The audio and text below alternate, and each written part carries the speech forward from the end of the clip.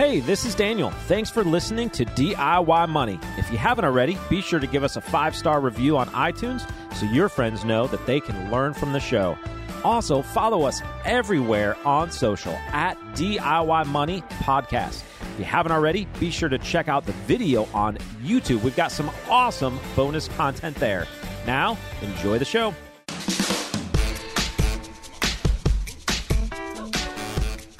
Welcome back, ladies and gentlemen. You're listening to another edition of DIY Money. DIY Money. So here we are on the 24th of February recording this episode, and I think it would be prudent to discuss what's happening in the world right now for our DIY investors. None of this is investment advice, but let's just report on the news. Unless you've been living under a rock, you know that Russia has invaded Ukraine, throwing the global markets into hysteria. This is, in my opinion, probably the first time that many newer investors have faced such challenges. They were getting involved in the depths of the pandemic, opening accounts. Most of that was stimulus money coming in. Entering into Robinhood, buying stocks and stonks, let's call them, and these stonks continue to go up forever. Now people are faced with the reality that that is not the case, seeing significant pressure on the markets. And I'm going to share just briefly what we're sharing with folks in our business, and that is take a deep breath, don't panic. There's no reason to become alarmed, and we hope you enjoy the rest of your flight. By the way, is there anyone on board who knows how to fly a plane?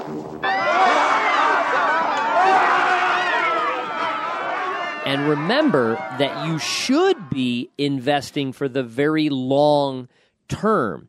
And if you are younger, the irony of this situation is you are able now to buy equities or the market at lower prices. Things are on sale. One of the reasons we favor index investing, not only for its low cost, its passive nature, but you can rest assured that over time, new companies enter those index portfolios as old companies are removed. So let's say that in the next 10 or 15 or 20 years, we have a total new leadership group in the market. Maybe it's electric vehicles, maybe it's alternative energy, maybe it's space exploration. Who knows? The reality is if those companies are making money, doing well and growing in size, they will be added to the index. It's one of the reasons I say to people that confidently over a long period of time, I am definitely in favor of a market rising. I feel that is going to be the case. Why? Again, because it might be filled with different stocks. So if you are a DIY investor, which I suspect most of you are, hopefully you're not panicking.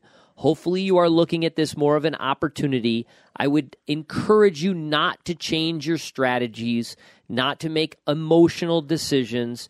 It's a very slippery slope, especially at a young age. Finally, I'll leave you with this for all the people out there that have been patiently waiting to purchase an asset such as a home. My suspicion is you're going to see lower prices in the near future because I suspect they will follow the equity markets. Now, maybe that doesn't happen, but my suspicion is it will, and therefore you will be rewarded for your patience. All right, I'm off that soapbox. What's that? Good bro talk. Good bro talk. That was it. How are you doing, Daniel? Doing great. What do you think about this chaos and craziness in the world that's going on right now? Yeah, chaos happens as markets try to price things in, but wait and see what happens. Yeah, don't change your plan. I mean, your financial plan is predicated on long-term averages, things like that. I'm not doing anything to my long-term retirement savings here. There's always going to be bumps in the investment market roads. My 401k is going to dollar cost average in at the next pay period, not change the allocation there, things of that nature. Money that we have set aside to buy a house is not in the market because that's a less than 5-year goal. So we're living our life according to what we talk about here on DIY Money. Our short-term money is safe in cash, ready for opportunity. Our long-term money is invested in stuff that's going to do well over the long haul. I did some buying yesterday a day early, it feels like now, with some cash on the sidelines that had been sitting there waiting for better opportunities, not trying to, quote, time per se, but just being patient to allocate. And I did put some money to work. Again, day early. It looks like that's painful, or maybe multiple days early. It doesn't matter to me because, again, the time horizon is long term. I want to leave you with this. We'll get into our question, I promise. But the entire purpose of the steps of DIY money is to weather the multitude of storms that may come into your life.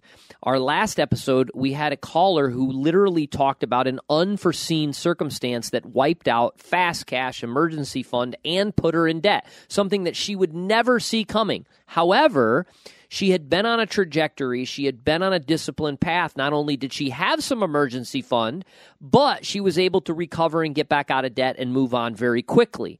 So these steps are paramount. I always find it fascinating when I talk to someone, especially a DIY money listener, and they're like, yeah, what do you think about us borrowing from our home and investing in the market? No. I don't think that's it. Well, but Quint, doesn't that, over time stocks go up and yada yada. Well, here's the deal. When you enter an environment like this, and if you are not properly allocated with your fast cash, your emergency fund, your debt reduction strategy, getting rid of your credit cards, your auto loans, your student loans, and working on your house, and then investing discretionary money for building net worth, as long as you follow that plan, you will not be susceptible to the emotional decisions of, we should have just paid off the car instead of investing that in our Robinhood account. Let's sell now and pay off what we can. That's how you make emotional and irrational decisions. All right, enough of that. Let's move on to our question today from Mike. Mike, what do you got? DIY! Hey guys, my name is Mike from North Carolina. I've been listening to your podcast for about a year now, and I just wanted to say thank you for all the knowledge and insight you guys share, as well as how much I love the format and the energy of the show. Okay, so I have a personal finance question regarding wealth, which actually correlates to the motto of the show. The secret to wealth is very simple: live on less than you make, invest the rest, and do so for a very long time. I was wondering if you guys had some sort of goals or guidelines that would help someone know if they were on the right track or if they had to save or invest more.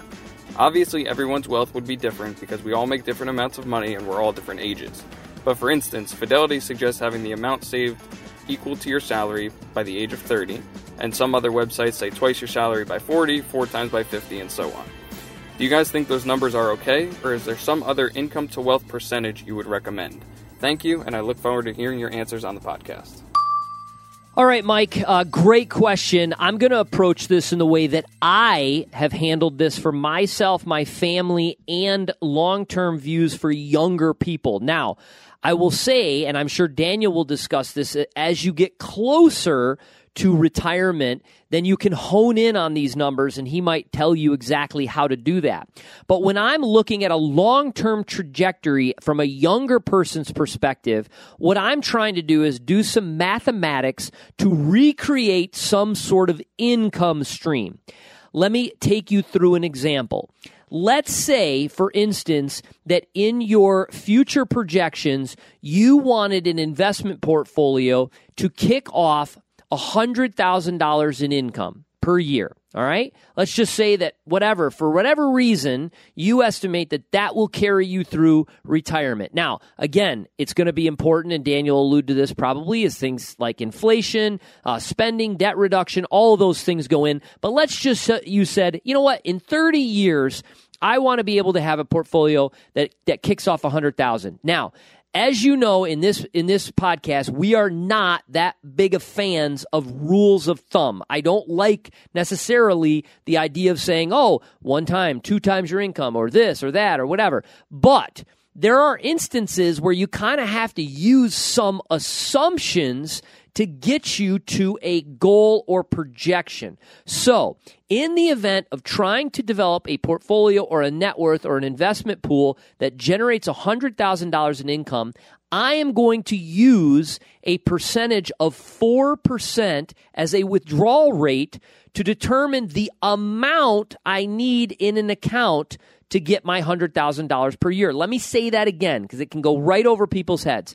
I'm going to use a 4% withdrawal rate in order to determine how much I need to have in my account if I want to take out $100,000 per year. So how do we get that? Well, got to go back to the math classroom. 100,000 divided by 0.04.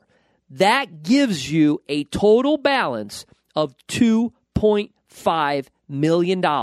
So if you had $2.5 million by the time you retire, you could, at a 4% withdrawal rate, take out $100,000. Now, here's where you get into trouble. Am I saying that taking out 4% per year is the rule of thumb and that's going to carry you on to life expectancy and blah, blah, blah? No, I'm not. But I am saying that's a good way to project a long-term goal. So, if you want to get to $2.5 million, what you have just figured out is the desired future value. Now, for the purpose of this podcast, it's impossible for me to take you through a time value of money calculation, time value of money, but that's exactly what it is. You are going to look at a few variables. Your present value. How much money do you have now? Is it zero? Is it what's in your 401k, your investment accounts, etc., your Roths? Well, add it all up. That's your present value. Again, could be zero. Maybe it's not. Hopefully you have a starting value. That's your present value. Now, you have two variables. You know your present value. You know your future value. Now, how long do you need in order you want to hit that goal? Well, are you 30 and you want to hit that goal by 65? That's 35 years. What if you're 30 and you want to hit it by 70? That's 40 years. What if you're 40 and you want to hit it by 60? That's 20 years. Obviously, I'm just doing simple math. That is your time, or in the period, in the calculation, it's typically denoted as periods. So the periods that it takes to get from the present value to the future value. So now we have three variables. We have present value, we have future value, we have the periods. The fourth variable we need, and this is a 5-variable calculation, the fourth variable we need is interest. We are going to have to determine some interest rate that our money's going to grow to over time. Let's assume, just for giggles, 8%. Why 8% and not the 10 of the S&P? Because A, maybe you don't get the 10, maybe the markets aren't that favorable, or B, maybe you have some diversification, you have some bonds in there over time, 8%. If you're not comfortable with 8, use 6, use 7, doesn't matter. Just come up with a variable that's not too stretched for you in order to hit these goals. So again, we now have present value, we now have future value, we now have interest rate, and now we have periods. What are you solving for? You are solving for payments. You are solving for the payments. How much do you then need to contribute each period in order to hit your goal? Do that calculation, come up with that amount, and see, is it realistic? You could literally do this calculation for anything you're trying to save for. I did this calculation for how much I wanted in an account for my kids. I wanted, by the time they were 18, $100,000 in an account. I worked backwards. How much should I have to put in starting every month when they were born in order to hit that goal? And then you monitor the progress over time. So again, it's kind of a rule of thumb, but it's based in math and it's a calculation you can use to help hit your goals and objectives. What say you, Daniel? Yes, try as you may, you just can't get away from mathematics. Well, you can't argue with the math. Can't argue with the math. It's really good. Yeah, I think the rule of thumb that they're sort of referencing there is based upon, a well-allocated portfolio. And if you look at sort of average investors, average portfolios, et cetera, that those balances that are being quoted in the rule of thumb are really just average targets to hit to kind of get towards that safe withdrawal rate later on in retirement. So it's not bad, but all financial planning is really personal, and a lot of it is going to depend on your personal goals and so forth. Your salary may be significantly higher or significantly less than what those targets would really guide you to. So, for instance, if you have a significantly high salary right now, but you're willing to live a lifestyle later on in retirement that doesn't require that salary, then you could be saving a lot right now, retire early, et cetera. On the flip side, if you have a much lower salary right now, getting to 1 times your salary early in life might be really easy, but may not fully fund your retirement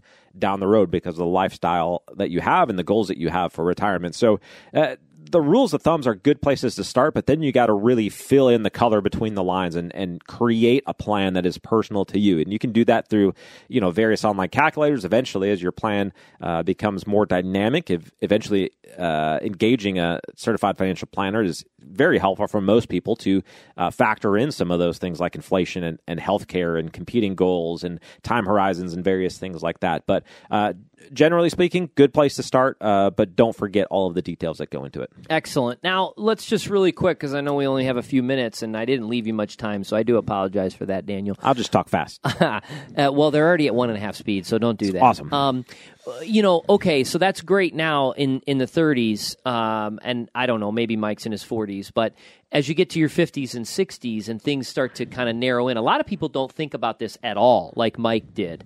What do people then need to think about, and how do you construct plans? I mean, you're the CFP, you head our planning department. So when you look at it from a more granular point of view, and you look in and say, oh, this person has 10 years or 5 years, what are some of the variables then that you look into to make sure that they're going to not outlive their money?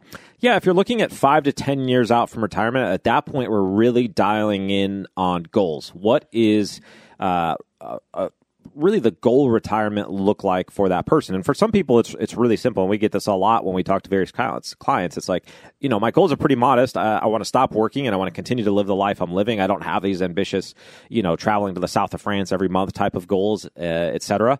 But just to maintain my lifestyle, do it in such a way that I don't outlive my money, and it's there. And so, but the first step is really dialing in those goals, having those different variables. It may sound arduous, but it's simple things like, well, how often do you replace your car? What kind of home do you own? And what type of maintenance is coming up in the next 5, 10, 20 years on that? What's your lifestyle? And what are some of the things that are going to be added to that when you retire and taken away?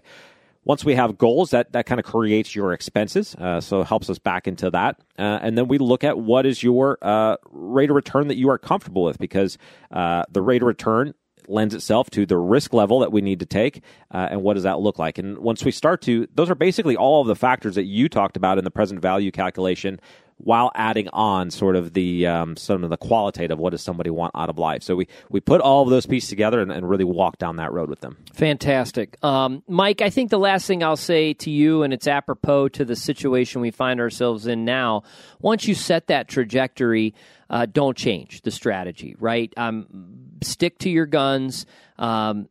Gosh, no pun intended there. Stick to your objectives, stick to your goals, and be very careful in changing abruptly the strategy that you're using to reach those goals. There are no shortcuts, and those who to sort of seek those out often can be burned very easily. So long and steady and slow and steady. And as you alluded to, the tagline, invest for a very, very long time. Thanks so much for that question, Mike. Hopefully that helps. Remember, all Mike did was send us an audio question to podcast@DIYmoney.org. That's podcast@DIYmoney.org. And we'll send him a $25 Amazon gift card. Oh, Mike, I'm so excited.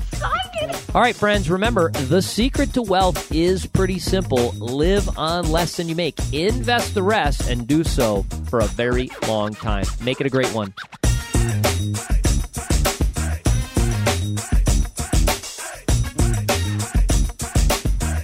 Thanks for listening to this episode of the show. If you want content delivered to you regularly, be sure to follow us on Instagram @DIY.money. And if you want your question aired on the show, be sure to send that to us, and you'll get a $25 Amazon gift card. This show is for entertainment and educational purposes only and is not intended as personal financial advice. Before making any financial decision, please do your homework and consult a financial advisor as needed.